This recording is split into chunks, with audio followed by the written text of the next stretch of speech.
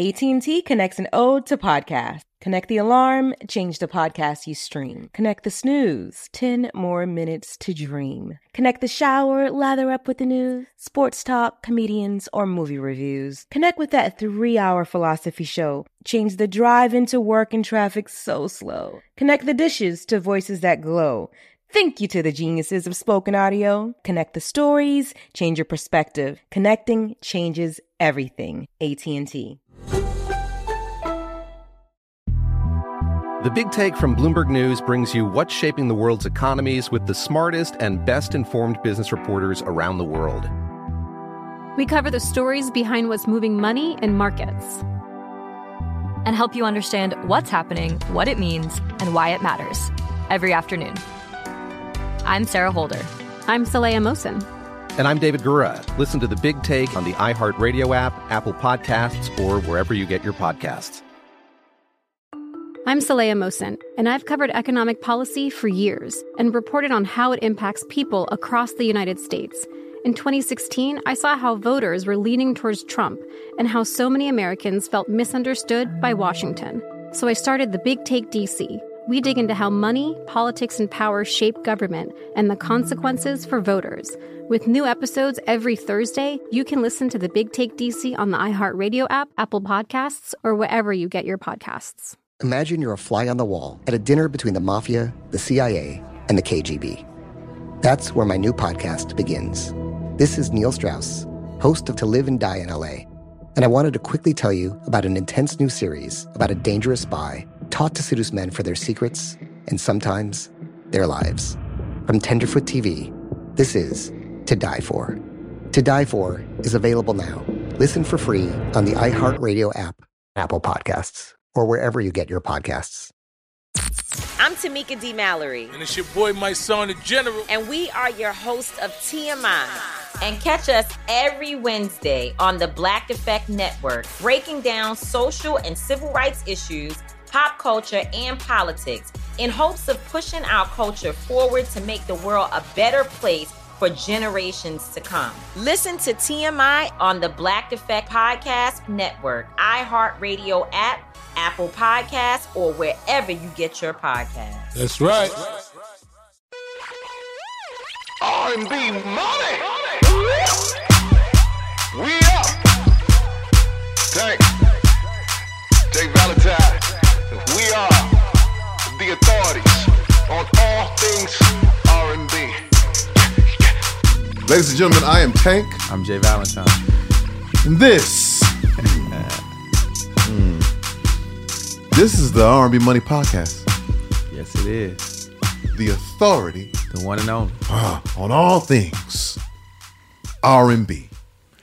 As I go into my preacher cadence, I'm reminded of the time being a youngster, desiring to sing, desiring to have the mechanics to be dazzling amongst the people.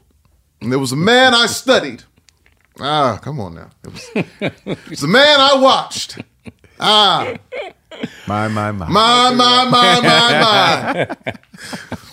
There were ingredients that I've stolen from this man that I am not going to give him back. I have taken these ingredients and I've gone on to forge a career of my own.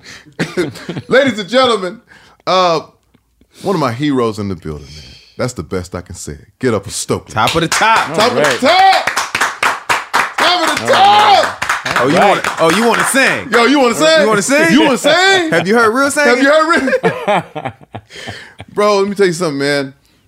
I mean, going back to like being at the Fine Arts Building in Howard University, you know what I mean, and like Howard, all right. Yeah, all right. I was a baby, like all right. He didn't go there though. I didn't go there. I would skip school. I would skip school and come up to Howard. Okay, all right. And see guys see two drum sets. See guys going back and forth, two drum sets in the rooms in the basement. Right. People at the piano going crazy, and I like it like started there. You know what I mean? And then, bro, you came out singing like I had never heard before. And it had a texture where it was like Stevie reminiscent, but it was completely something new. And I was 100% enamored with it. Wow. Every day. Wow. To church, drop my mom off. That's crazy. Pick up my sister, drop my cousin off at Bowie State. Every day. Wow, every day. Wow. And people are like, how do you sing like that? I wouldn't tell everybody for a long time. Like, where'd you get that from? Well, no guy. Right? I wouldn't tell everybody for a long Taking time. it back to the church people. and take it back to the church. Yeah, it's funny. And they're like, where did you get? Because of course they knew of John. You know what I'm saying? They knew I loved John. Sure. They knew of Fred. They knew I loved Fred. Yeah. They knew Mitchell Jones. They knew I loved Mitchell Jones. They didn't know about that Stokley. Wow. To be mentioned with them, first of all, it's crazy. Oh yeah, no, you're in a heavy room. And that's very heavy. Fred and all, come on. Heavy room. Come on. What we like to do, right? I hate it. I just wanted to start off there and just give you just a perspective on just what you mean to me, because it's very real and it's a very big deal. You know what I mean? So I want to say thank you. I think every time I see you, I tell you this, but I'm not going to stop telling you. Every time I see you, you know what I'm saying? Like, man, your vocal.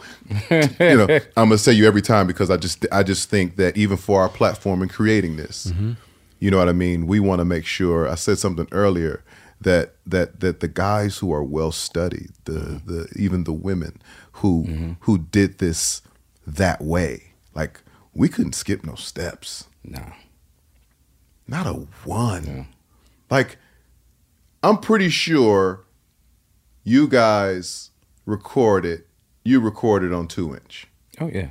Absolutely. You were a 2-inch guy. That's right. And then finally the task came. You got to go cut the tape. Finally the ADAT came. Oh, yeah. I used to actually cut tape at it. Yeah, that's right. You understand what I'm saying? Yeah, absolutely. It wasn't one button. No.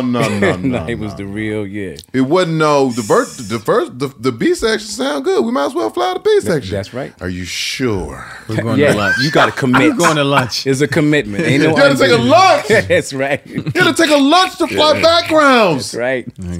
And you could run out of tracks. That's right. Right? You can run out. You could run out. So you have to be amazing. Right in here. It's like your planning's got to be on point, Way before pitch correction. I'm gonna let you talk, but I'm still celebrating you right now. Way before pitch correction. Auto-tune and what's the other one? Melodyne. Right. You just got to do it 10 more times. Hey. Which is a little bit of extra rehearsal. There you go, a little practice. And then there's that. Yeah. He came from the era of 8 to 10 hour rehearsals. Mm-hmm. That's how he grew up. Not by choice. Yeah. Not by choice, man. Yeah, but it made you the man. Thanks, Dad. Thanks. The school of Michael Jackson. But it worked.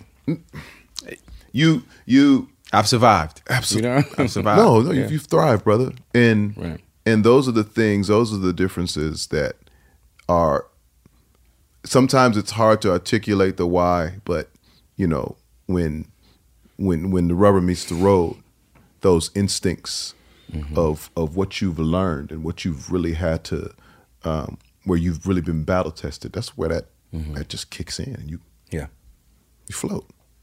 That's right. All right, Stoke, this is about you. No, this is about us. First of all, standing ovation. I'm standing up right now. Jay Valentine, Tank, thank you for doing this. Yes, sir. People got to know this is an amazing. I watch your show.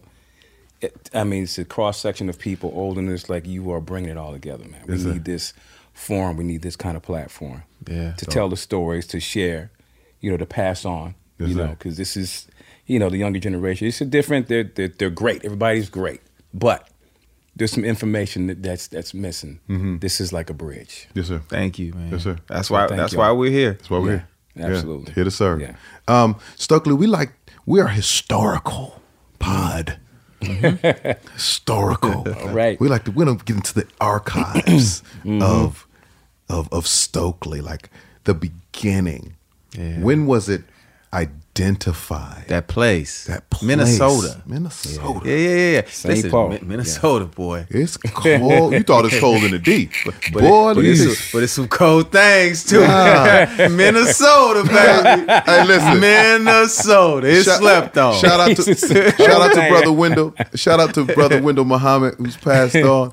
We were riding through Minneapolis one day, and it was below zero. And I don't know how this is gonna come off, but I'm gonna say it anyway. Oh man! But we were riding through Minneapolis, and there were ladies of the night on the street corner. Wow!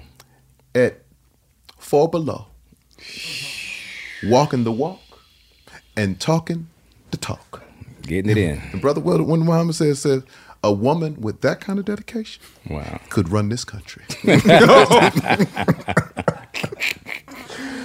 That type of dedication? Yeah, it's a different kind of code. Oh yeah, it's a different type of code. It's a different kind of Arctic wind going on. We were counting before we got out of the car. Like, okay, on three, we're going to get out. And just, tell them open the door. Tell them open. That is real. That is so real. That is so real right there. Take us back, man. Take us back to where you first found it or where it first found you. Oh man, it was one of those things.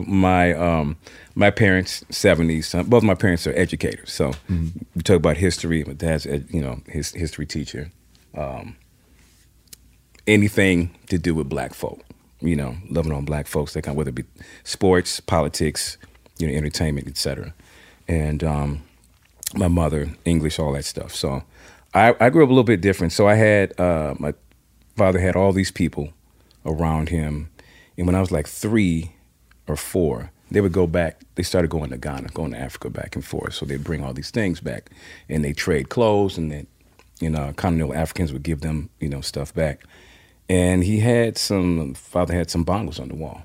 I was about 3, and don't know how I got up and got them off the wall. Whatever. It's still a mystery to me. I don't know. Somehow I got up there, started playing. They're asleep, and as my father tells me, because I don't really remember it. He said it sounded like somebody knew what they were doing. They were playing actual patterns. And he was like, what is that noise? They're both asleep. You hear that? He was like, I don't hear anything. My mom was like, I don't hear nothing. And they got up. He was like, wow, this dude is in here playing. So he had a friend who had this African dance troupe, Aberdeen, his brother from Panama. And he said, I don't know him. It's that. I don't know if this is good or not. You let me know.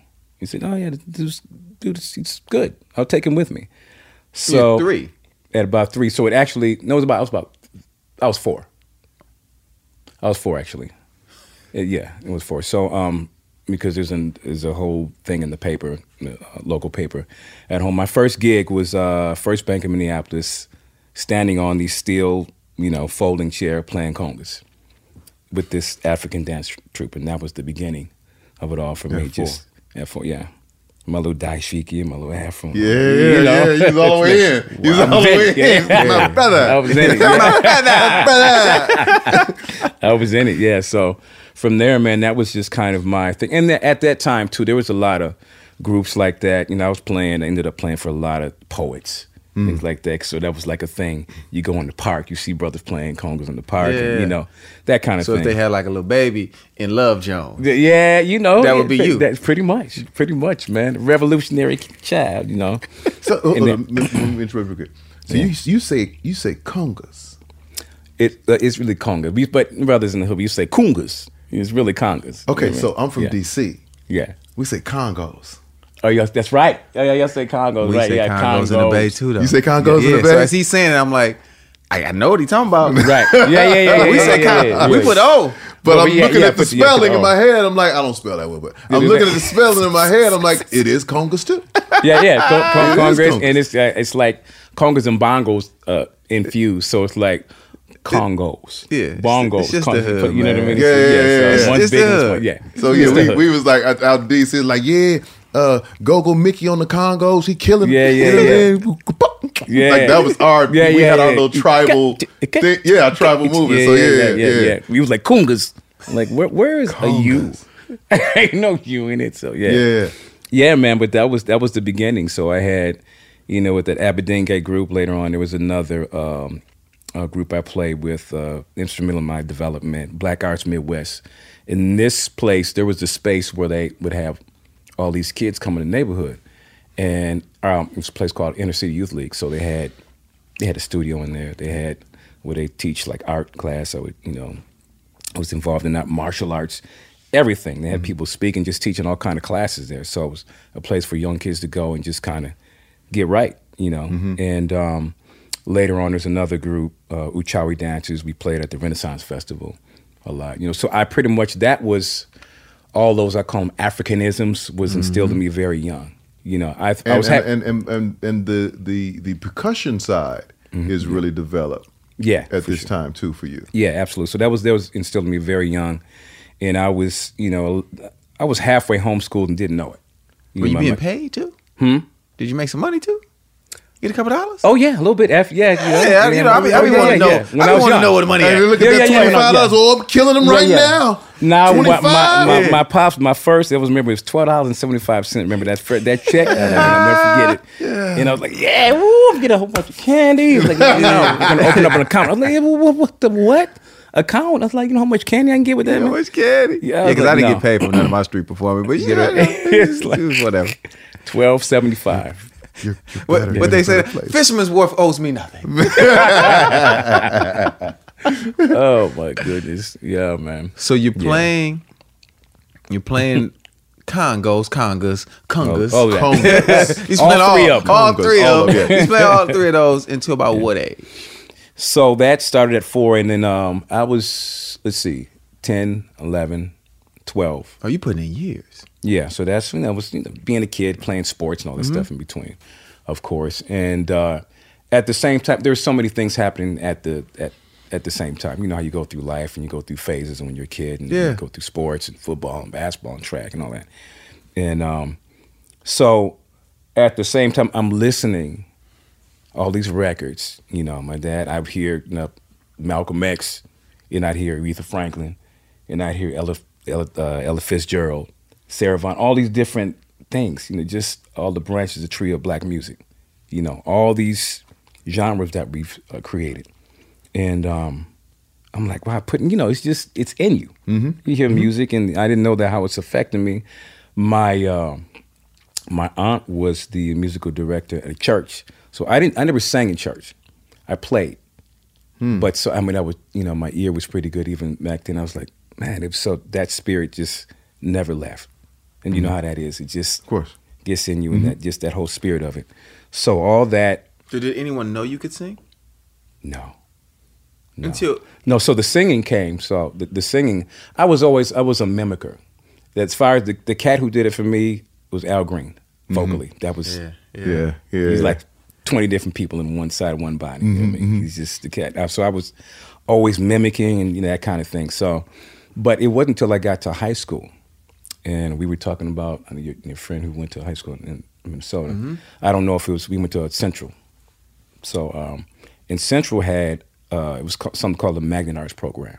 So I would liken it to like the LaGuardia performing arts. Gotcha. Yeah. So it had a little bit of everything in there.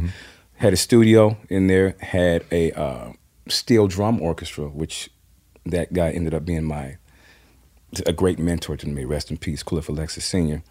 And those things really helped shape me. And so what I did, there were 2 classes you could take for the studio session.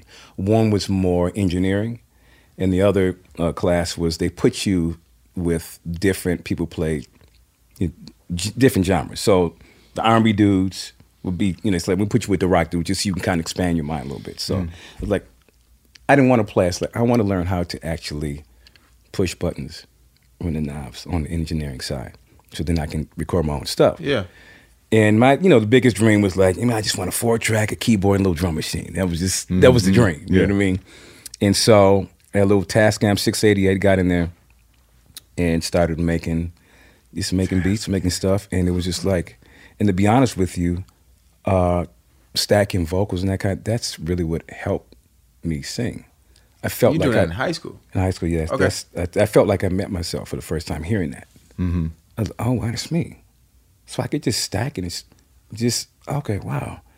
So not just the singing, but learning the process of creating, just all the frequencies, all the things you can do, bouncing. You got 4 tracks, you do 3 tracks, bounce was 3 to the 4, and then do some, all that kind of stuff. So it's really, that process helped shape me. You know what I mean? And then, I had all these instruments around, and not more of an ear player, if I can, pick stuff out in keys or guitar, bass, any of that kind of stuff.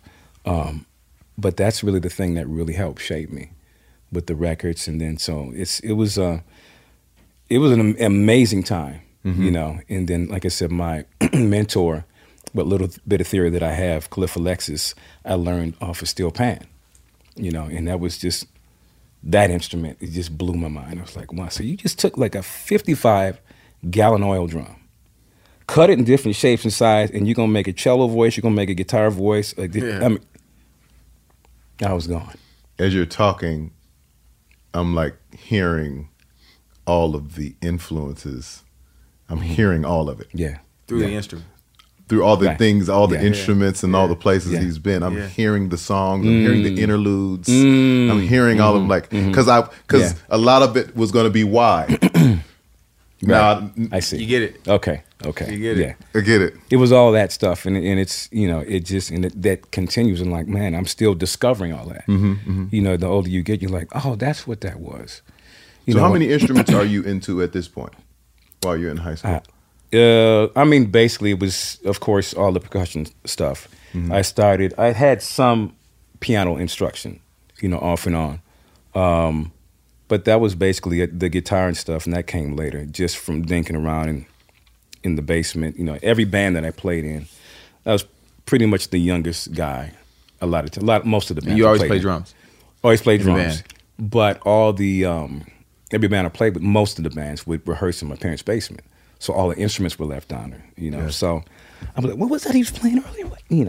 What was that? I would just get on the next thing, and then the next thing I started picking up different phrases, and just started expanding my vocabulary. So your parents opened up your home to it too.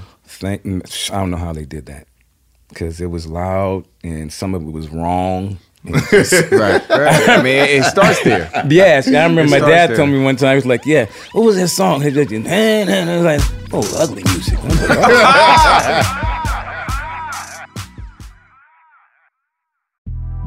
The Big Take from Bloomberg News brings you what's shaping the world's economies with the smartest and best-informed business reporters around the world. Western nations like the U.S. and Europe. Mexico will likely have its first female president. And then you have China.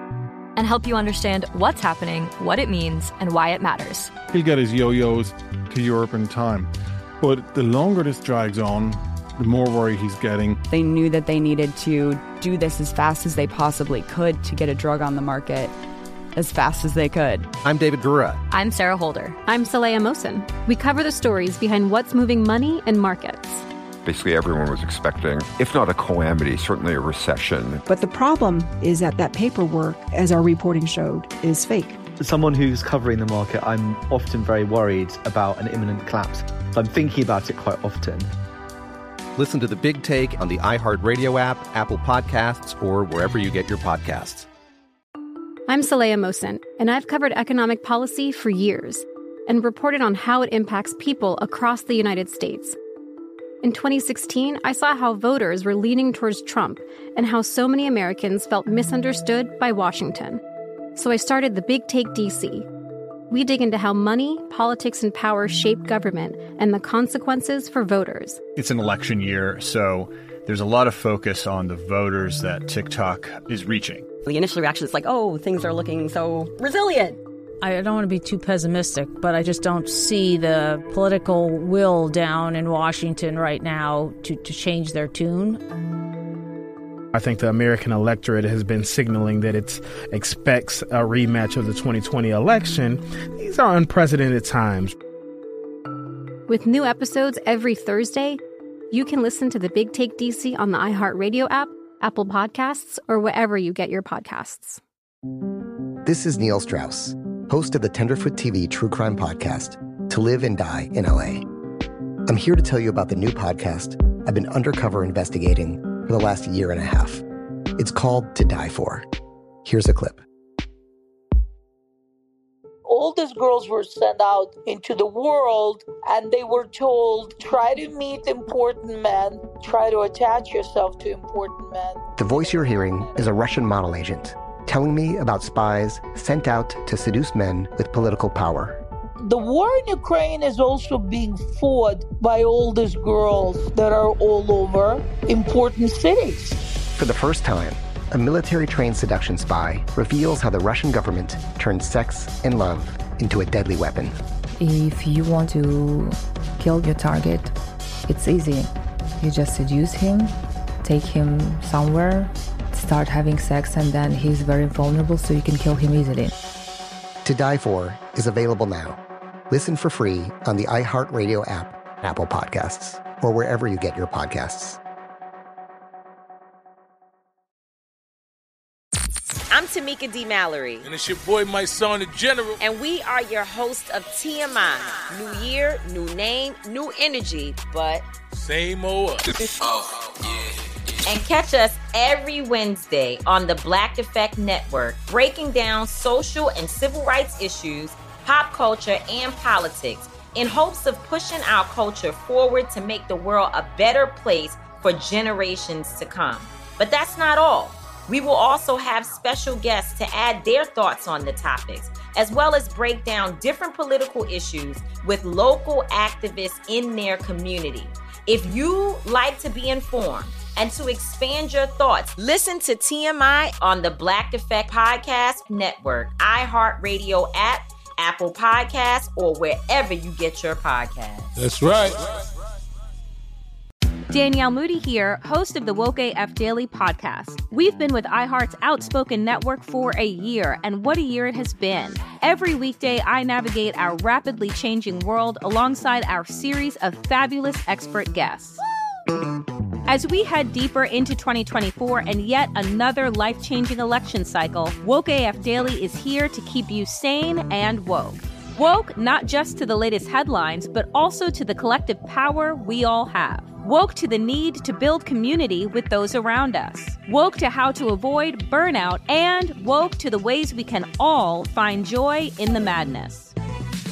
Make Woke AF Daily with Danielle Moody your podcast destination for 2024 election news and analysis. And tune in to hear the ways I am working to stay grounded amidst it all. Listen to Woke AF Daily Season 5 on the iHeartRadio app, Apple Podcasts, or wherever you get your podcasts. So I have to switch to the beginnings of infancy stage of men. Okay.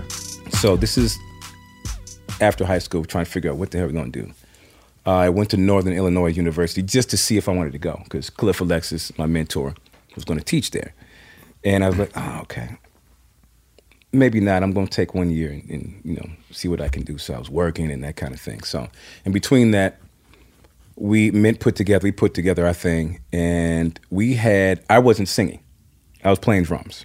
There was this other guy who was paying for the space, the rehearsal space that we had, and he was singing. He wasn't a singer, but he just, the whole Prince thing was going on, and he had this long weave. Nothing, the rest of it was just afro, and that's like all of a sudden it just weaves. Anyway, another story. And he was breed. He was breed. He was breed. I heard the face. Yeah. He was breeding all the way. Thing I was thinking too. Kind of sound breed, but it sound a little wild. You ain't breed. No. Yeah, he was breed all the way. But he wasn't, he could scream like Prince and all that thing, but it was some point where it's like, you know what? You guys got it. I'll just keep paying for the space, and y'all just keep, just come back and get me when when y'all make it, that kind of thing. So, that's what he said. Yeah, that's what he said. And it wasn't worth his time. I guess, I don't know. And I'm like, well, who's going to sing? We need singing, that kind of thing. And I said, well, I'll do it. It's Act the Fool, it's pretty athletic, that kind of thing. And that's where it started. And that was like 1900. And I gotta put the 100 on it. It's back in the 1900s, you know. Man. 1986, you know. So that was the beginning of it. That was the beginning of you singing lead. That was the beginning of it, of singing lead. That was the first time I had. So were you singing from the drums? No, I went up and left the drums. We got another drummer from high school. His name was Kenny Young, and he was the drummer. I went up front. And we just started putting it together, man. I know how drummers are. Were you better than him? I was nice then. We was coming up together at that time. Because there are tales of your nice. But I had a few different gears, just because I wasn't like every other drummer, just starting from percussion, the background that I had. Yeah. They would always like, where are you pulling that from? Right. You know what I mean? Right. And it's like, I could name some of the rhythms that it's just, everybody just plays it, but I'm like, I know what that is, man. That's Manjani. That's okay. Whatever that, you know. Like, what was that? So I had it was just different. Yeah. Better, I don't know. That's for somebody else to say. I don't know. It was. But it was working. He was doing what he was supposed to do. He was doing, yeah. He got the job done. And so I went up front.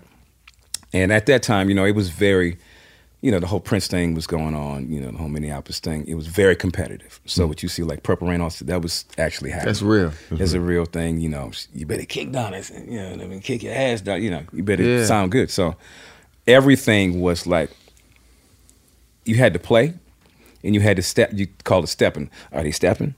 You know what I mean? Like a little choreography with it. So it's like all three things. It's like wasn't a keyboard player. It's like full performance. It was a show. And that's where we learned how to put on a full. It's like the artistic thing came together, because it was always like that age-old argument: are you going to be an artist or an entertainer? Mm-hmm. You know.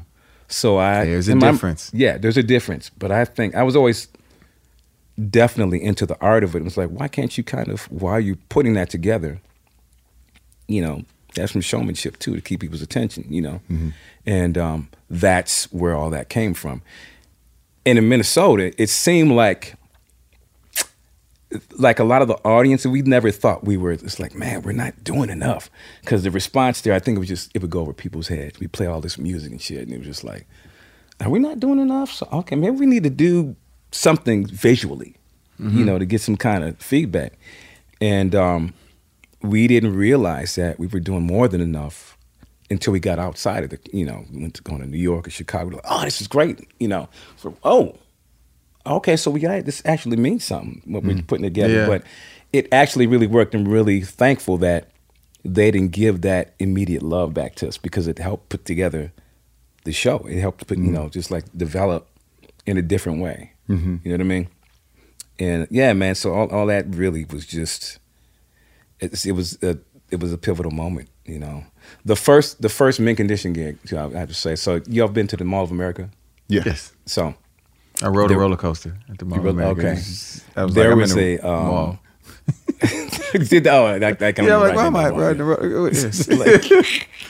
There was a place called the Carlton Celebrity Room, and that was our first gig, first show, and that's where the mall is right now. Yeah. And so the Wings of Fire at the mall. Yeah. Where was the spot? At Hooters. Oh.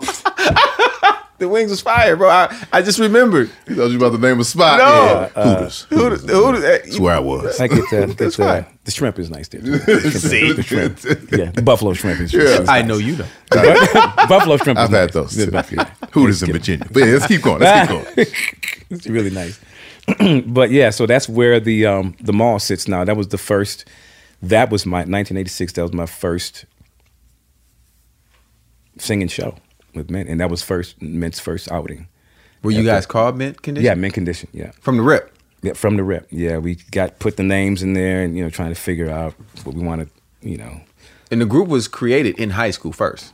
Yeah, so it had a couple different iterations, but we say in 1989 was really the core. We really got it going. Mm-hmm. Then the guy Kenny, the drummer, he was in honors, another cat from Milwaukee who played bass, and who am I forgetting? Don't kill me now. It's been a minute. And of course Roger Troutman's son, Roger Lynch. He was 13 when I met him. Amazing. Oh, wow. Well, y'all had Roger Troutman sitting in the group? Yeah, Roger Lynch. Yeah, rest in peace. He's passed on, but yeah, he was amazing talent. Amazing talent. So, he went off to do some stuff with his father at some point. So we had lost him, and the two gentlemen coming behind him. Kenny. Something happened to Kenny too. So we lost the drummer. He went off and did whatever. And Kerry Lewis, and Jeff Allen were the next one. They were younger than us, about a year or two. And it's like, why don't we just get them? And just Kerry doing some amazing stuff in the studio. It's like all coming through the school. All coming through that St. Paul Central. Wow. Yeah. So there's a lot of talent there, a lot of people doing amazing things. So that's what we call the core of Men Condition as we know it, as the world knows it. And yeah, that was the first. How did you feel for your first time singing lead in front of how many people? 200-300 people? Well, the first time, that first show was probably 1,800 people. Oh shit! Oh, you jumped right into the first show. It was whatever. Yeah, it was a big room. Yeah, it was a big room. I think that we only played like maybe 10, 15 minutes, like 3 songs. It was a blur. I think I was so hyped, and there's footage of it. It's my curl and everything. I was. You was Bree. I was Bree too. I had the asymmetrical cutting back and the whole thing. Yeah. All right, our outfits was crazy. I mean, we was real Bree, so we had. I need the footage. It's out there. It's outside. I'm putting myself out there. But it is, yeah. I mean, it's how we all got here. So it's our outfit. It looked like something from Star Trek. Black and gold had like these fringes cut. One looked like it was this faux leather. The other side was just net. Net. For some reason, I don't know. Like some the of us shirts that the Jamaicans be wearing. Yeah, just net. One whole leg was net. The other one was a net leg. And for some reason, some of us was like, "Yeah, let's just go all the way, man. No draws." No. That's not where I thought this was going. No, it's like I'm just saying. You might as well rock out. We went like rock a out, cold Minnesota night. We had to rock out when I comes out. So I had no. I mean, it's like we just going for it, trying to find the edge, trying to find the ledge. That's great. Everybody at the time was, Jesse Johnson. Remember the Jets? Yeah, had big. A lot of people, man. It was just like I just remember we started with our.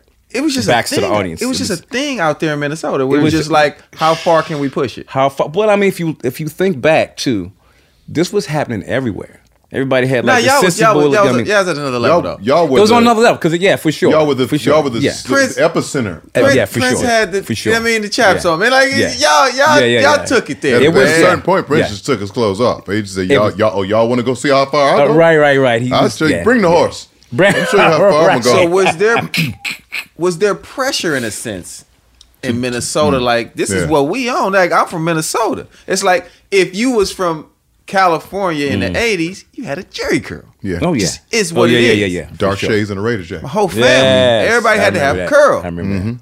You know what I mean? Like so that's what I'm saying by that. Yeah. Like with being from Minnesota is just like, well, because you even said it in the first performances. It's like, are we even doing enough? Right. Yeah. Because they pushing the limits out here. Right. Yeah. But that was more when I said I felt like we wasn't doing enough. It just seemed like what we were doing, the applause didn't match. It's like we felt like we. Y'all didn't have no shock value yet. Yeah. I think that. Yeah. That's what it was. Probably. I'm like, we need something else. So one of the homies said the net pants. It was. I don't even know how it would be. We was just going there, and at the time too. So, the person who made, if you look at the Rude Boy, how Prince had it was one of the outfits that he had on. Was it the Controversy album? There was a lady who actually made his clothes. She used to actually manage us, so she sold those, and that was that's Andre Simone's sister, Sylvia, and shout out Sylvia. And so it was. We were going there, man. We need to get her on the podcast. That was. Show us the blueprint. So she made Prince's clothes and managed Mint Condition. Yeah. Wow, you are a legend. Goat. Yeah, she was something else. Just amazing. So, Yeah, that was a moment. And looking back at that footage, and I'm like, oh, what was we on? It was you was on what you needed to be on at the time. Yeah, it was. Yeah, it was. But you guys aren't signed to Jam and Lewis yet. No. So check it out. They were in the audience. They were in the audience at that first show. At that first show, they were there. So now first show, Jam and Lewis in the audience. That's right. I mean, you're talking about who's who in Minneapolis, the whole thing. And mind you, at that time, Minneapolis was so hot. Like people were coming from everywhere, to be in Minneapolis. People from LA, New York, Chicago, they were coming. And I'm like, wow, this is crazy, man. So yeah, they're there. And I remember Sylvia, our manager at the time, had asked Terry, well, what do you think? I always tease Terry about it. I was like, and he was like, well, they need work.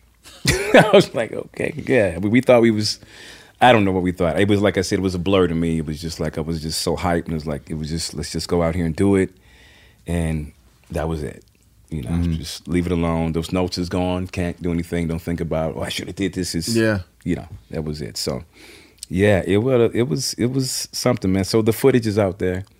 No, don't worry. We're gonna find it. I know. It ain't hard. It ain't hard to find. It ain't hard to find. So how do you get from they need work to we should sign them? So from there, there are a few things that happened. I was always very active playing in different bands. And one time I was maybe in 8-9 different bands at one time. Just love playing. Yeah. And playing drums, that kind of thing. And we're trying to put together demos and that kind of thing. It was interrupted in, I would say, 1988, 87, 88. I had gotten a call from a friend to do this tour with opening for, I was playing for this guy named George Pettis. And we're going to be opening for Whitney. And it was an expansive, just a huge tour in Europe, Moment of Truth tour. And so that took me out for about, 3-4 months, whatever it was. And that was an amazing experience, just to get to really see on that level. Yeah. See the world, yeah. To see, not only the world, but just to watch her. Okay. To watch the musicians. You see, what year is this? This was like 87, 88. Whitney Houston, 87, 88? Yeah. She was all the way up. How will I know? Yeah, it was the Whitney that we know and love and all of that. And it was amazing. Still thinking about it now. I have some vivid memories of, us and at the end of the tour singing with her, that kind of just jam session kind of thing. And so many people that I met, some people I see on TV that are executives now, I'm like, wow, people move in this industry. I'm like, it's amazing to see that. But that was a great experience for me, just to see how it's done. How they're moving, how the business and back, because I was always very aware and keen on that. It's like, what are they doing? Okay, after you get off stage, what do you do?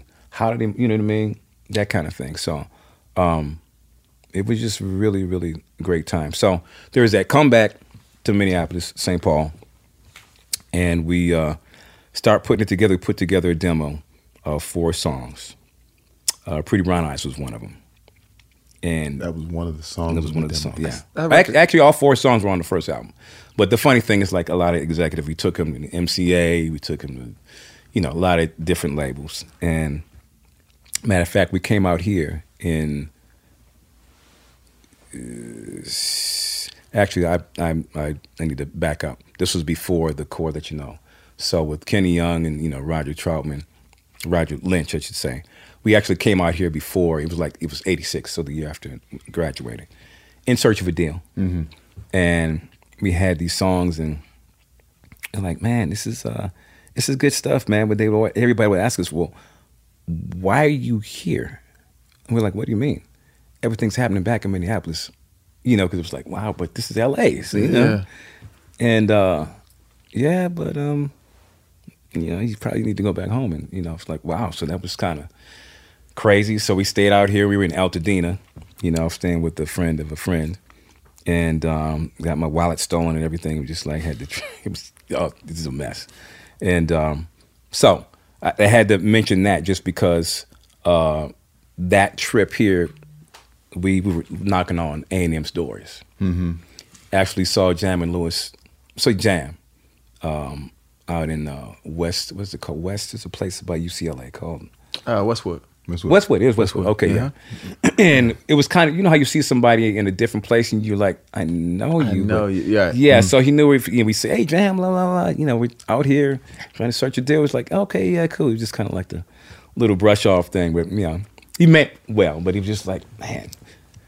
And then when we got home, he was like, we seen him again. He was like, I knew y'all. I was like, I'm sorry, you just were out of place. It just didn't, you know, didn't put it together. So, yeah, we were knocking on A&M's doors, seeing Jam and them out here.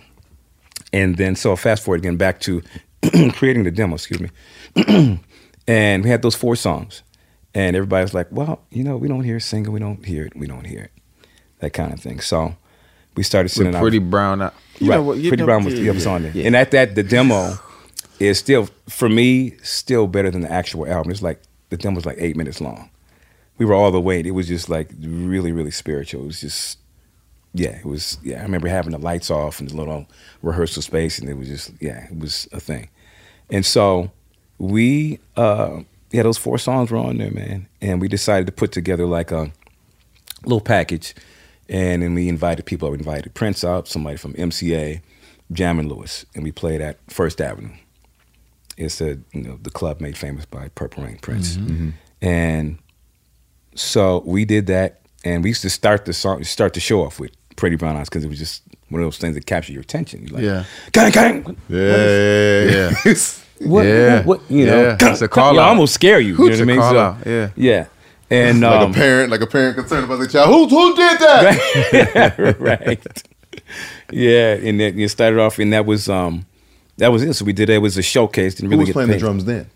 That was that was a gentleman by the name of Michael Bland. Prince drummer. I know him. Yeah. So he was actually supposed to be a part of the group, but Prince had asked him at the same time, so he went to go do the New Power Generation with Prince. There's so many things that some stories. Who wrote Pretty Brown Eyes? So that was we were all in a rehearsal session. So Lawrence, Jeffrey, and myself. Yeah. I started humming, na na na na na, and just one of those things. Just kind of the lyrics comedy was really simple, and just kind of as we kept playing it, started adding parts and making it more dynamic. So by the time we got to the studio, it was it was almost like you're bringing the stage to the studio. Yeah. Instead of a lot of times you recording music, and trying to figure out how to get it on stage. You know what I mean. So I think with recording, that is a more honest way from. In the essence, that's what you're trying to capture a moment, trying to capture a performance. That's where recordings came from, I think. You know, capturing somebody live. Right. And now we do it in a more contrived way. We try to perfect a great moment over and over. Gotcha. You know what I mean? As my grandfather would say, ass backwards. You know what I mean? Pretty much. So it's cool, but that's what we do now. So that's what we captured, and I think that's.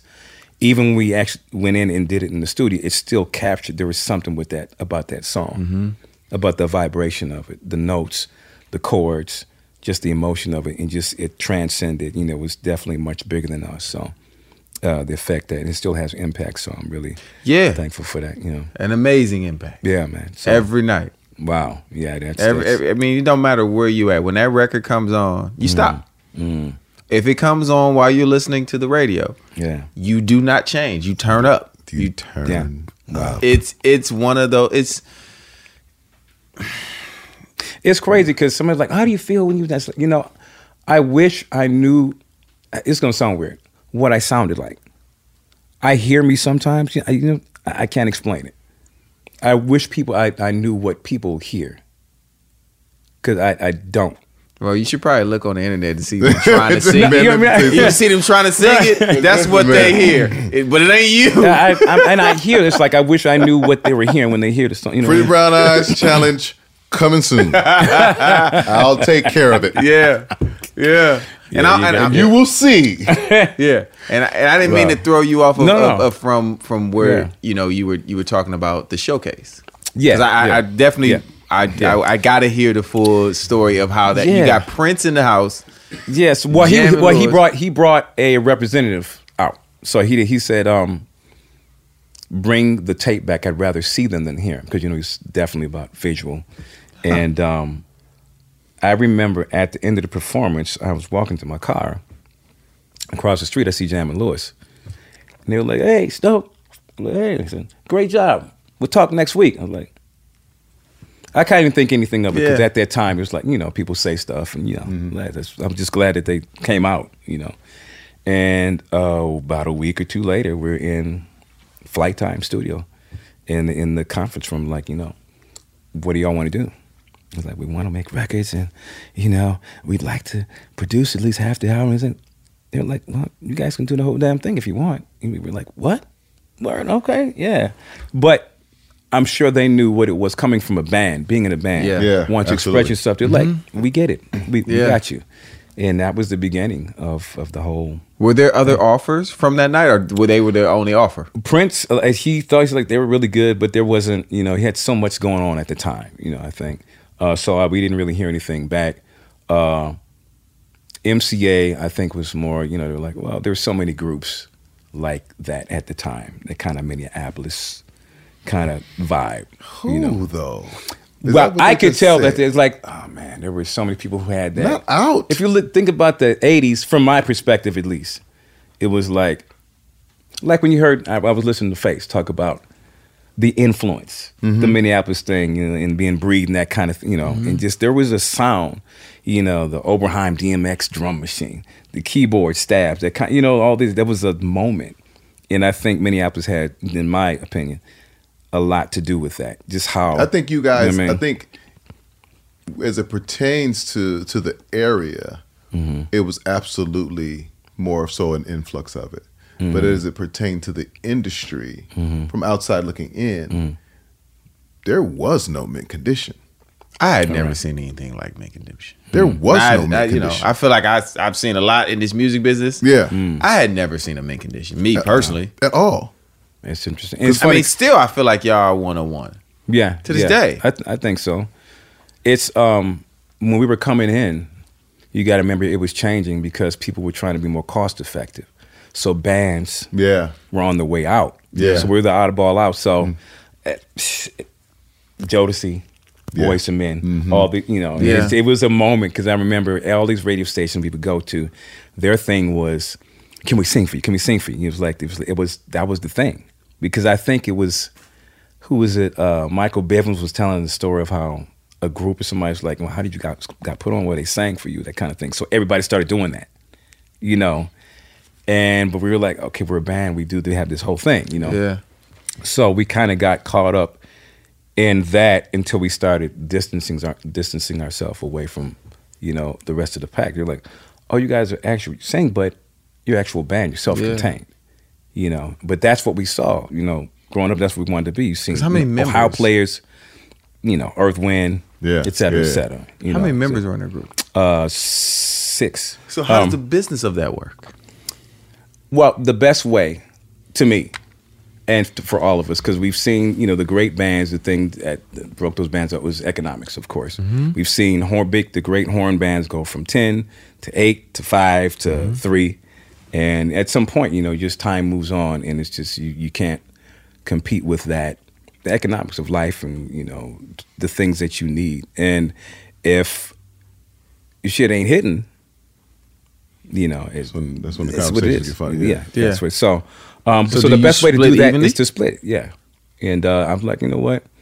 It'll work itself out. And we just really committed. And at that time, we were really artists. Right. You know what I mean? For art's sake, sure. we just really wanted to. Yeah. And everything will take care of itself. We just really cared about the music.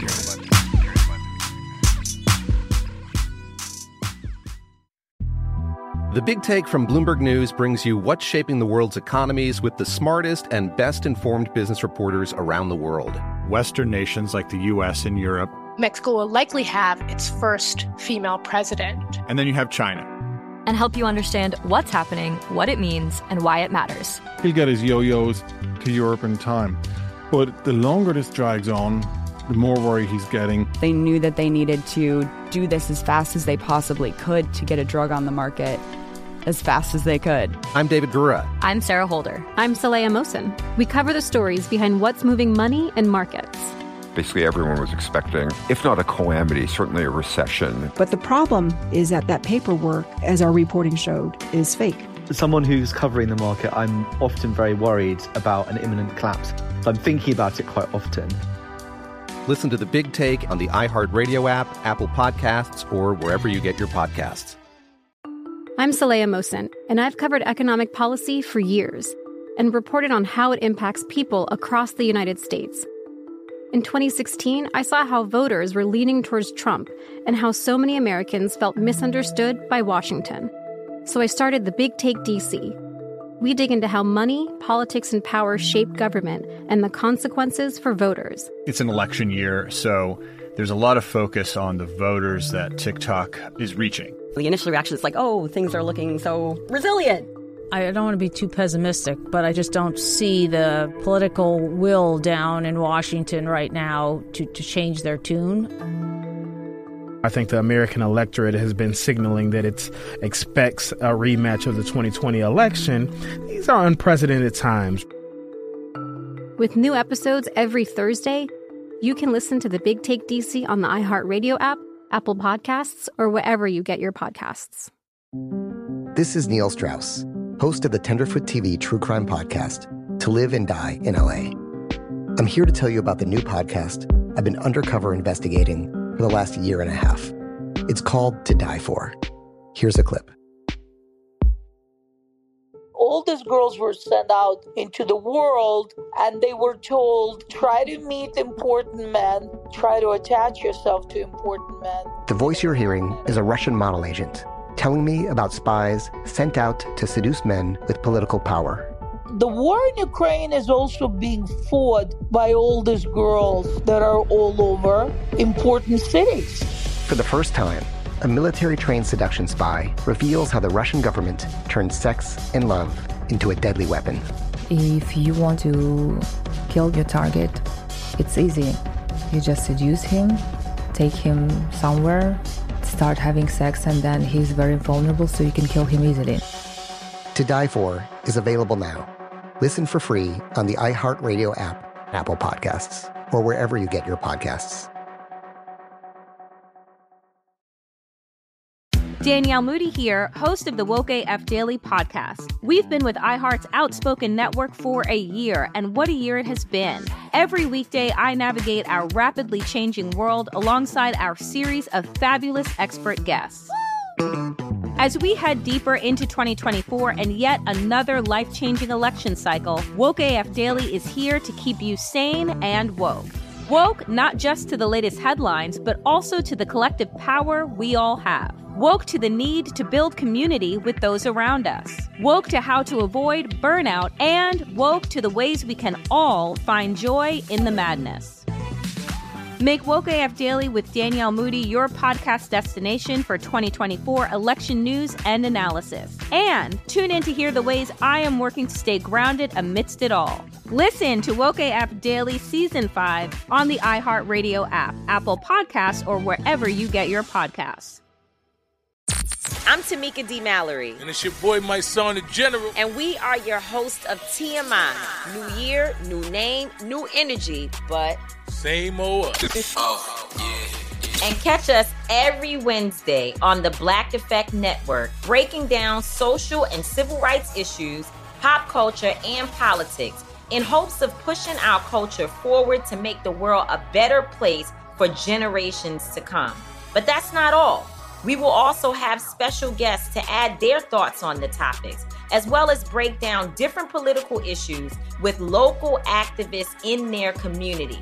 If you like to be informed and to expand your thoughts, listen to TMI on the Black Effect Podcast Network, iHeartRadio app, Apple Podcasts, or wherever you get your podcasts. That's right.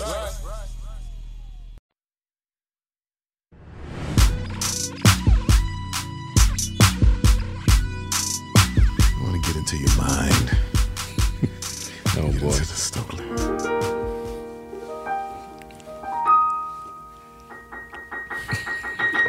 Lord. Your top 5. Oh Lord. Don't do top it. 5. Don't do it. You got to do Top five. Don't do it to me. Top five. Please. Who is your top five? Oh, yeah. Who is? Don't make me do it. Who is your top five? Don't make me do it. Don't make me do it. Tell them who it is.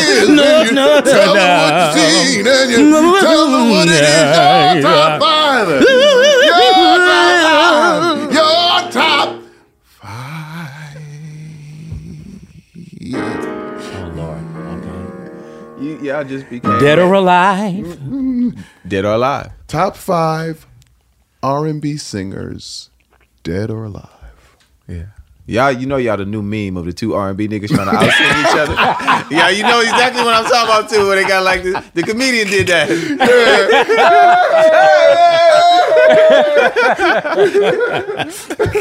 Y'all that down. Y'all that down. Oh man. Oh Lord. This is always people's. Come on, man. You know it's yours, brother. It's yours. Your person. It's yours. Yep. This is in the moment right now, just because whoever I can't think of, this Gerald Levert. Ooh, come on, Gerald. Gerald Levert is definitely, and people always don't think of you. Ever think? I've spent some time, and he's just it's a monster. The teddy bear. The teddy bear. He's a monster. Roll around on the ground, but he can. And why I say that too? Just because I've seen him perform so much, and it's like he's always consistent. Yeah. You know, I've never seen him miss. No, and I remember this one time backstage, he was doing something. We had a show together or something. He was like, "Oh man, I'm tired, man. Let me go on here, roll around on the ground," and he just hit it. I was like, "Oh wow, that's yeah." I mean, it was yeah. So yeah, Gerald, you got to put Stevie in there. Yeah. You know, he did so much. Luther's another one. Why not? Yeah. Why not? Tone, placement, articulation. I mean, just classic vocal. Classic vocal. Yeah. You know, tuxedo vocal. I'm just gonna say, I like the Carpenters. They're like pop R&B. You know, it was yeah. If that's kind of like maybe a side, a subtitle. It's like a garnish. Yeah, look like a nice garnish. Yeah, did you call them cilantro? Cilantro tastes good. A lot of people don't like cilantro. Yes, but yeah, if you listen to what they do, it's pieces in there that are like, oh man, just great. Like, oh, gotcha. Yeah, Karen Carpenter, drummer too. You know, she played drums. I didn't know that. Yes, there's some old footage out. Who else? So, how do you even Young Michael? Ooh, I love Thriller. No. Like you get what I'm saying. You ain't saying nothing wrong. Okay, yeah. You ain't saying nothing wrong. But that was what we grew up on. That was the influence. That was just so. How young was Michael when he sang? Right. Whose soul was that? Who do that? Who does? He's too young to do that note like that. Like what you've been through? He pouting with his note. He don't know about pouting. Who are you? Who told you this? Attitude, like what? Get this attitude from, boy. Like you've been in a relationship before. And it wasn't no Pro Tools. It wasn't no Pro Tools. Come on, man. Come on. Yeah. That's tough right now. With technology. I feel like he dumbed it down as he got older. He made it he made it fully digestible. Well, no. And I want to go a step further. He abandoned being a singer to become a stylist. I could see. Okay. To create a style of singing. Because had he just been a singer, he'd been a great singer, but everybody's a singer. There are very few people who are stylists who actually create something so unique that if anybody else does it, it's like, you trying to be like Michael Jackson. You doing that Michael Jackson. Like, there's no way you... Right. Yeah. That can do it. Like, there's... Hey, bro, you're really good at this. Huh? Yeah, right. You were from young to old Mike too, like yeah, right. Hey. And they're pretty flawless. I do that shit, dog. It's like, shit. Tune into the R&B Money Podcast, man. I do nice shit sometimes. I can't count worth a damn. You can count enough. You know Hey, but you absolutely right though. You're absolutely right. Yeah. And it was the genius in him Yeah. to do that. Like to be to as a purist, completely abandon being one of the best singers out. Yeah. I mean, it's arguably Michael Jackson and Stevie Wonder are the best kid singers of all time. Are you kidding me? Right. Yeah. And a sprinkle of Tevin Campbell. And Jasmine Sullivan. I can't forget Jasmine Sullivan was 14 singing like that, so I can't. Tevin Campbell. She was already grown. I mean, come on. Tevin. Yeah, he's another one. Come on now. He's another one. Yeah. That's a different league that they all are in. For sure. That kids league was strong. they all stayed true to their vocal. Mike he when veered off into another. I mean, he's an alien though. I mean, you have to figure. I mean, just his upbringing, just the time that he was born, everything. There's nobody like that ever. I just want to know why. I wish. I pray because that is like the day we were supposed to go see him. That's when all this and he had invited Jamie to go out there. We were rehearsing with Jamie. We were supposed to go out there, and I was like, I hope I get to ask him why. Like why would she told me, girl, and right. Yeah. So much passion in that, man, and percussion. Very much. He was a drum. Percussion very much in that. Why would you do that? Because I remember Genuine was singing. We were doing TGT, and Harvey was in there. And he was like, yeah, just ad-lib. And Genuine was going, he's saying, da, da, oh yeah. And Harvey was like, what is that? And so he stopped. He's like, man, like, what makes you do that? And Genuine didn't get it. He's like, man, that's just why I sing, man. What you saying? Like, he thought he was this. I said, no. I said, gee, he's like enamored by the fact that you have your own ad-lib. Yeah. Like that nobody else. He's like Harvey was like, what made you do that? What made you create that? Like, I love that. And I was like, he's our stylist. I was like, that's why I was like, when I was in with Harvey and we were formulating the background structure, I said, Genuine has to lead because he's our stylist in the group. He's the guy that's going to make us recognizable. Right. You understand what I'm saying? Like, you're a stylist. Yeah. You got to have those, what they call a sonic icon. Sonic icons. Yeah. Sonic icon. Yeah. Thank you. It's a bar. Oh, I just stole that. I just stole that. Yeah. And this is Stokley's Sonic icon. Ooh, that's an award. Yeah, right. Yeah. That's an award. Yeah. You will receive first and then you give to the give it to them. Wow. Yeah, okay. Man. I got to say, too, as far as Beyonce, I love all the stuff she's done. The way her voice is now, after the kids, because, you know, when the voice... After Lemonade, Beyonce got different. Yeah. Man, the tone of it. Yeah. You know, it's just so much... It's more seasoned. It's more seasoned. And I think, you know, she's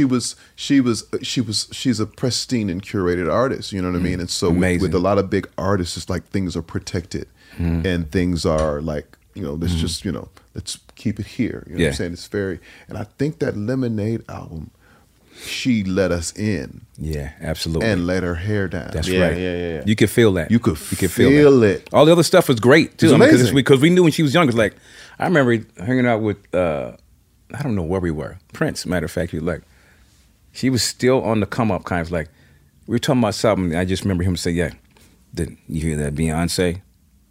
I remember just that. So like you know. That was going to be something special. You know what I mean? For him, it's like, wait a minute, that Beyonce.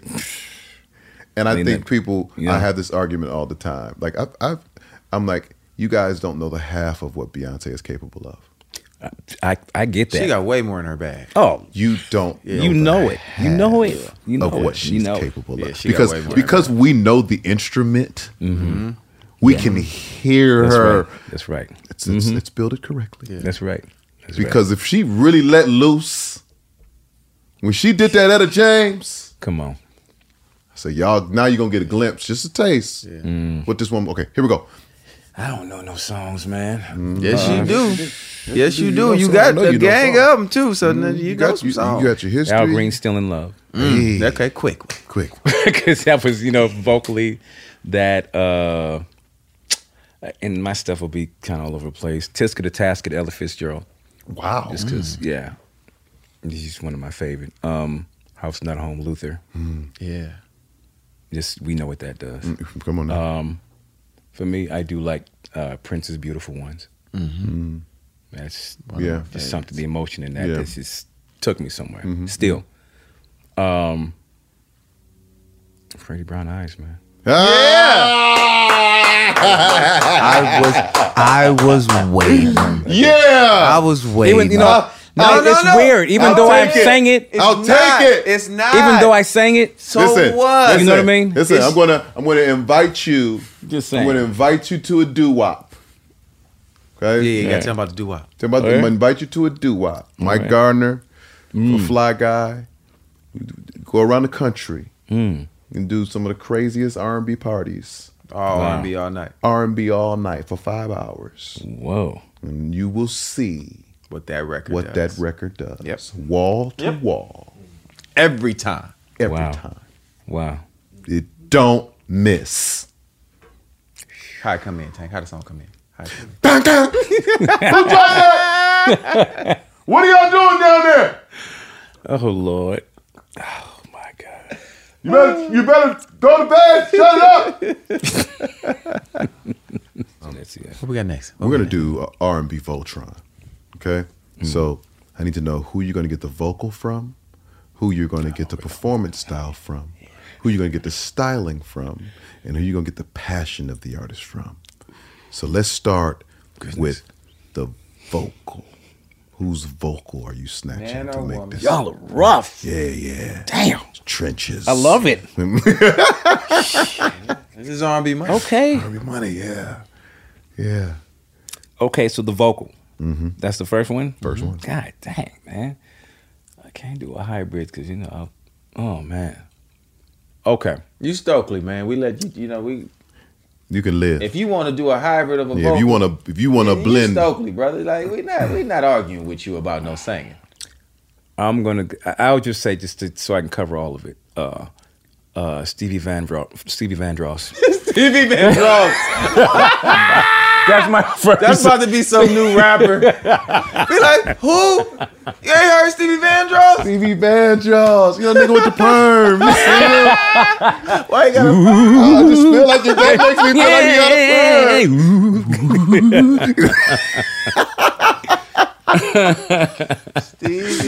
Stevie Van Dross. He got these iced up grill and a perm.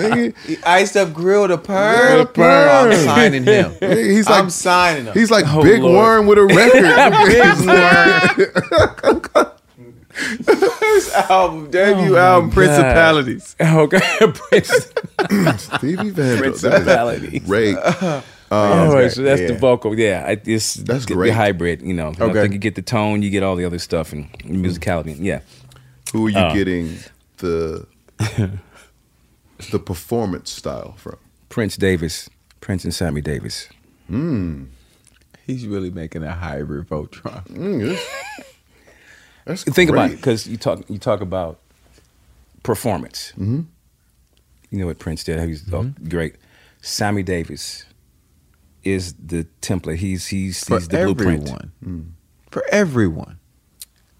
Trumpet, drums, vibes, piano, comedian, dancing. Yeah. Everything. Yeah. What more? Come on. Yeah, he's the first Jamie Foxx. Styling. That show drip. Who got that dashiki on, man? You told us where you came from. Kamasi Washington be killing it. With the dashiki. He be coming, I'm just going to go with a classic. And again, I got to go with... You're from Minnesota. Huh? You're from Minnesota. I'm expecting something wild. I mean, the obvious answer, somebody going to say Prince or something. Yeah. I mean, that's like... there are parts of that I do like. Some stuff I probably wouldn't fuck with, but you know, I don't know what person that would be. I guess he would be in some ways, yeah. But then I have the just classic side, like a Sammy Davis as well. I do like that. Suits, just well tailored. You know what I mean? You talk about R&B, you talk about like how James Brown is like they had a certain way, certain air about them. You know, suited up. Yeah. So maybe I'll say James Brown because I think he embodied a lot of that, a lot of the pride. He mixed all of that. He mixed all of it. Even what things that Prince. True. Yeah. Eventually. Yeah. So grabbed JB from. Yeah. No, James Brown was. He was out there with it. Yeah, right. For sure. Who are you getting the passion from? Soul. I got to go back to Mike again when I think about intention and passion and just everything we talked about. This like feeling it. You can see it in his face. Intense. Oh yeah. Intense. That you know what I mean. Just he fired a nigga while he was singing with ad libs. Yeah, you know. I said he fired a nigga while he was singing with ad libs. What like, you gonna do? And what are you gonna do? What are you gonna do? Like you fired. Like, you know, like damn. It's time to go. Oh, Lord. That was great. Man, I wish EDD would have been out back then. That nigga, you feel EDD. Hey, that was great. We got a very important segment of the show. Uh-oh. Yeah. Come on, warm up the piano. Man. Where you going? I ain't saying no names. Yeah. I ain't saying no names. So it's called I Ain't Saying No Names. I ain't saying no names. Yeah. Where you been? Who you with? What you did? And what you ain't? I ain't saying no names. I ain't saying no names. I ain't saying no names. So in this segment, as you've seen on this show, because you watched the show, yes, you tell us a story, funny or fucked up, about something that happened to you, you know, during your time in this business. Not only thing. Ain't no names. Ain't no names. Everything else, though. I mean, listen. You can identify things in people. You just can't say their names. They must remain nameless. Story, funny or fucked up, or funny and fucked up.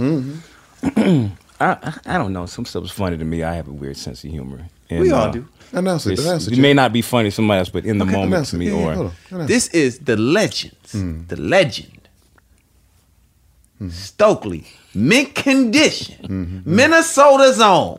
Minnesota's own. Oh, Lord. I ain't saying no names. Oh man, I wasn't prepared for it. And I watched the show, and I shouldn't have known this was coming. I should have known it was coming. I would have had something together. I'm trying to think of something dynamic. Because I've had so many great cameras are digital. I've had some great moments. The cameras are digital. Then yeah. And then y'all be like, his segment was whack as shit. Oh, they gonna be on you if you don't give us I something. know. That comment section. That's what I know. All that talent. That's what I know. They ain't give us nothing. We know Prince stole one of his girlfriends. Oh man, tried. I ain't saying no name. I ain't saying no name. I don't know nothing too. This ain't really. You done been on tours. Yeah, this ain't really. I remember being. You know how you get to it. There's still this competitiveness with certain people, especially if you don't know them, and I think folks, there's an air about them if they don't know you. Yeah. Or they think they haven't. I would have an air or something like that. And this gentleman, we were on tour with, or had a couple shows with, and Mint days, and we just got the vibe that it was just real, just being real kind of fucked up, like not giving they're on doing the sound check and whatnot. And we're just waiting, and it was like a theater. I'm just waiting, kind of thing. And the thing about us is like the more fucked up you treat us, you'd be like, okay, that's one, That's 2. We just counting it up. Like, okay, this is good. This is good. And so you could see that this dude he's seen us out there, waiting for the sound check, right? And he was pretty much done, just waiting, just sitting around talking, sitting down. And would start up some music. It's like, well, who's next? Who's coming up? And he knew we're sitting right there in front of him. And like, yeah, I don't know, man. Let me do another song. It's like, really? Okay. Door's about to open, that kind of thing. And so, but at some point he was just like, oh, whatever. Okay, just get the other band up. No, we'd had some hits out at this point. So put the other band up. We just took that like, okay. He sent all this over the mic. Over the mic. Yeah. Wow. So it was amplified. Oh, yeah. And it was amplified. But to us, we were like, okay. And at that point, we were so rehearsed. We would rehearse everything. We would rehearse like sometimes we were going to do that sound check. And we would just tight as a drum. I would do one little thing. We just like, it would stop. Or dynamics would go up and down, all kind of stuff. And so we did something like that we'd rehearsed. And then that pretty much changed the energy in the room, And I was like, I thought that was interesting because after that, all that shit came off. All that artificial posturing. Yeah, all that's like, So it was fucked up to me, but it's, you may not think, but it was, I remember that like, but again, no names. Some of the fellas probably know, I'm sure. I'm sure. Sometimes you gotta show, improve. Yes. Like, you think, oh, okay. Yeah, right. You think shit's sweet. You don't know. Right, yeah. Somebody didn't tell you. And that's kind of where I was then, because like we were younger and hungry, just like, okay. And had that, killers too. We're going for the edge, We had the net shit on, man. I was hoping that y'all burnt those. Was that? I said I was hoping that y'all burnt those. Oh yeah. It was way after, I'm just saying. But we had that mentality too, like, okay, we ain't going for the edge like that no more, but putting it inside the music, and so anybody who's coming like that, just okay, all right. I've been there, and it's just it's just like, okay, listen, your song is hotter than mine right now. Yeah, it's okay. But don't think that I'm not him. Right. And we didn't care about like record. We could not have anything. My heart thing was like, we're just gonna get you off of what we do, performance. That's it. You can not know who I am, and I still try to perform like that to this day. It's like, even if you don't know, it's like, I don't care if it's 5 people, 10 people, 50 people. You got to get. They came here. They paid their money. Yeah. That's the kind of thing you got to have. Yeah. Going forward. I call it. You're gonna remember the night you played the Titans. Mm-hmm. You're gonna remember. I like that. Mm-hmm. I don't care what's going on. Yeah, that's right. Yeah. I mean, that's the other part too about being a musician and being in a band. It's just too many cheat codes. It's too many cheat codes. Like niggas gotta leave y'all alone. Leave them alone. Leave them alone. So y'all the band that be kicking niggas' ass, but then y'all got the singer. Yeah, that's in the band. It's just not cool. Y'all can't out sing. It's not cool. No, it's not cool. Nah, leave them alone. It's not cool. Stokley, my brother. Man, we gotta say thank you, bro. Man, and we gotta say thank real. you. Not just in this moment, man, but for all the work that you've put in. Yep. Thank you. You have been absolutely an inspiration. You have been study material. Wow. To all of us becoming who we are. You know what I mean? And being able to take advantage of opportunities and to be in this business, man, as long as we have, bro. Yeah. I'm telling you, like you've helped us do that. Oh, thank you. You know what I'm saying? And every time I've met you, every time I've been able to shake your hand and share energy with you, share space with you, it's always been amazing energy. And, I learned that from Genuine and it continues through guys like you that continues to remind me that is the right way to be. That is correct. And that's how we're going to keep doing it. Absolutely. I thank you for having me. This is amazing. I'm telling you, keep doing what you're doing, man. This is really more amazing than what y'all know. It's like you're going to start seeing residuals, not money, but I mean it's bigger than money. Yes, what sir. y'all are doing, Yeah. man. So, and whatever I got, man, I'm giving to everybody out here, and just we gonna keep shining. Y'all keep doing what you're doing. You inspire me. You know, I see you out on the road doing stuff, man. Hear your records and just everything y'all are doing, man. It's this is R&B money, baby. Yeah. Hey! Yeah. Well, then on that note, I am Tank. I'm Jay Valentine. And this is the R&B Money Podcast, the authority on all things R&B. And in the building, we've had someone dear, special to our hearts, man. The amazing, the incomparable Stokley.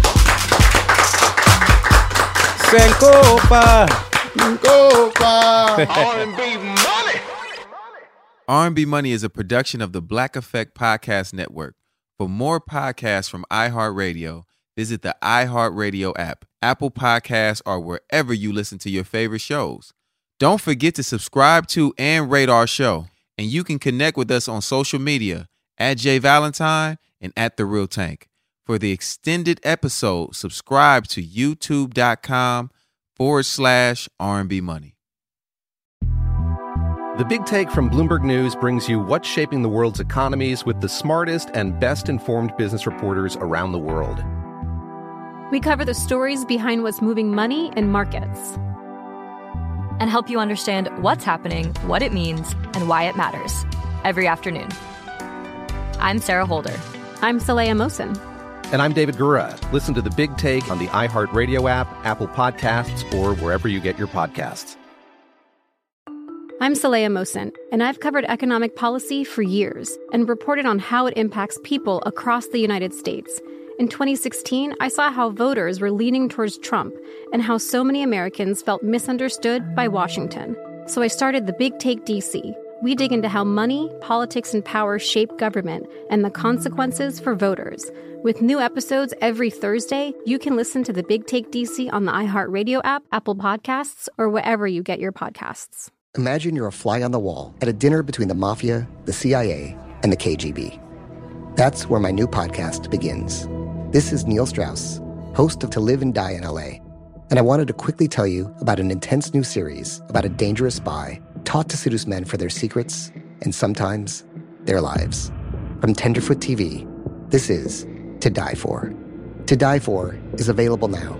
Listen for free on the iHeartRadio app, Apple Podcasts, or wherever you get your podcasts. I'm Tamika D. Mallory. And it's your boy, my son, the General. And we are your hosts of TMI. And catch us every Wednesday on the Black Effect Network, breaking down social and civil rights issues, pop culture, and politics in hopes of pushing our culture forward to make the world a better place for generations to come. Listen to TMI on the Black Effect Podcast Network, iHeartRadio app, Apple Podcasts, or wherever you get your podcasts. That's right. Danielle Moody here, host of the Woke AF Daily podcast. We've been with iHeart for a year, and what a year it has been. As we head deeper into 2024 and yet another life-changing election cycle, Woke AF Daily is here to keep you sane and woke. Make Woke AF Daily your podcast destination for 2024 election news and analysis. Listen to Woke AF Daily Season 5 on the iHeartRadio app, Apple Podcasts, or wherever you get your podcasts.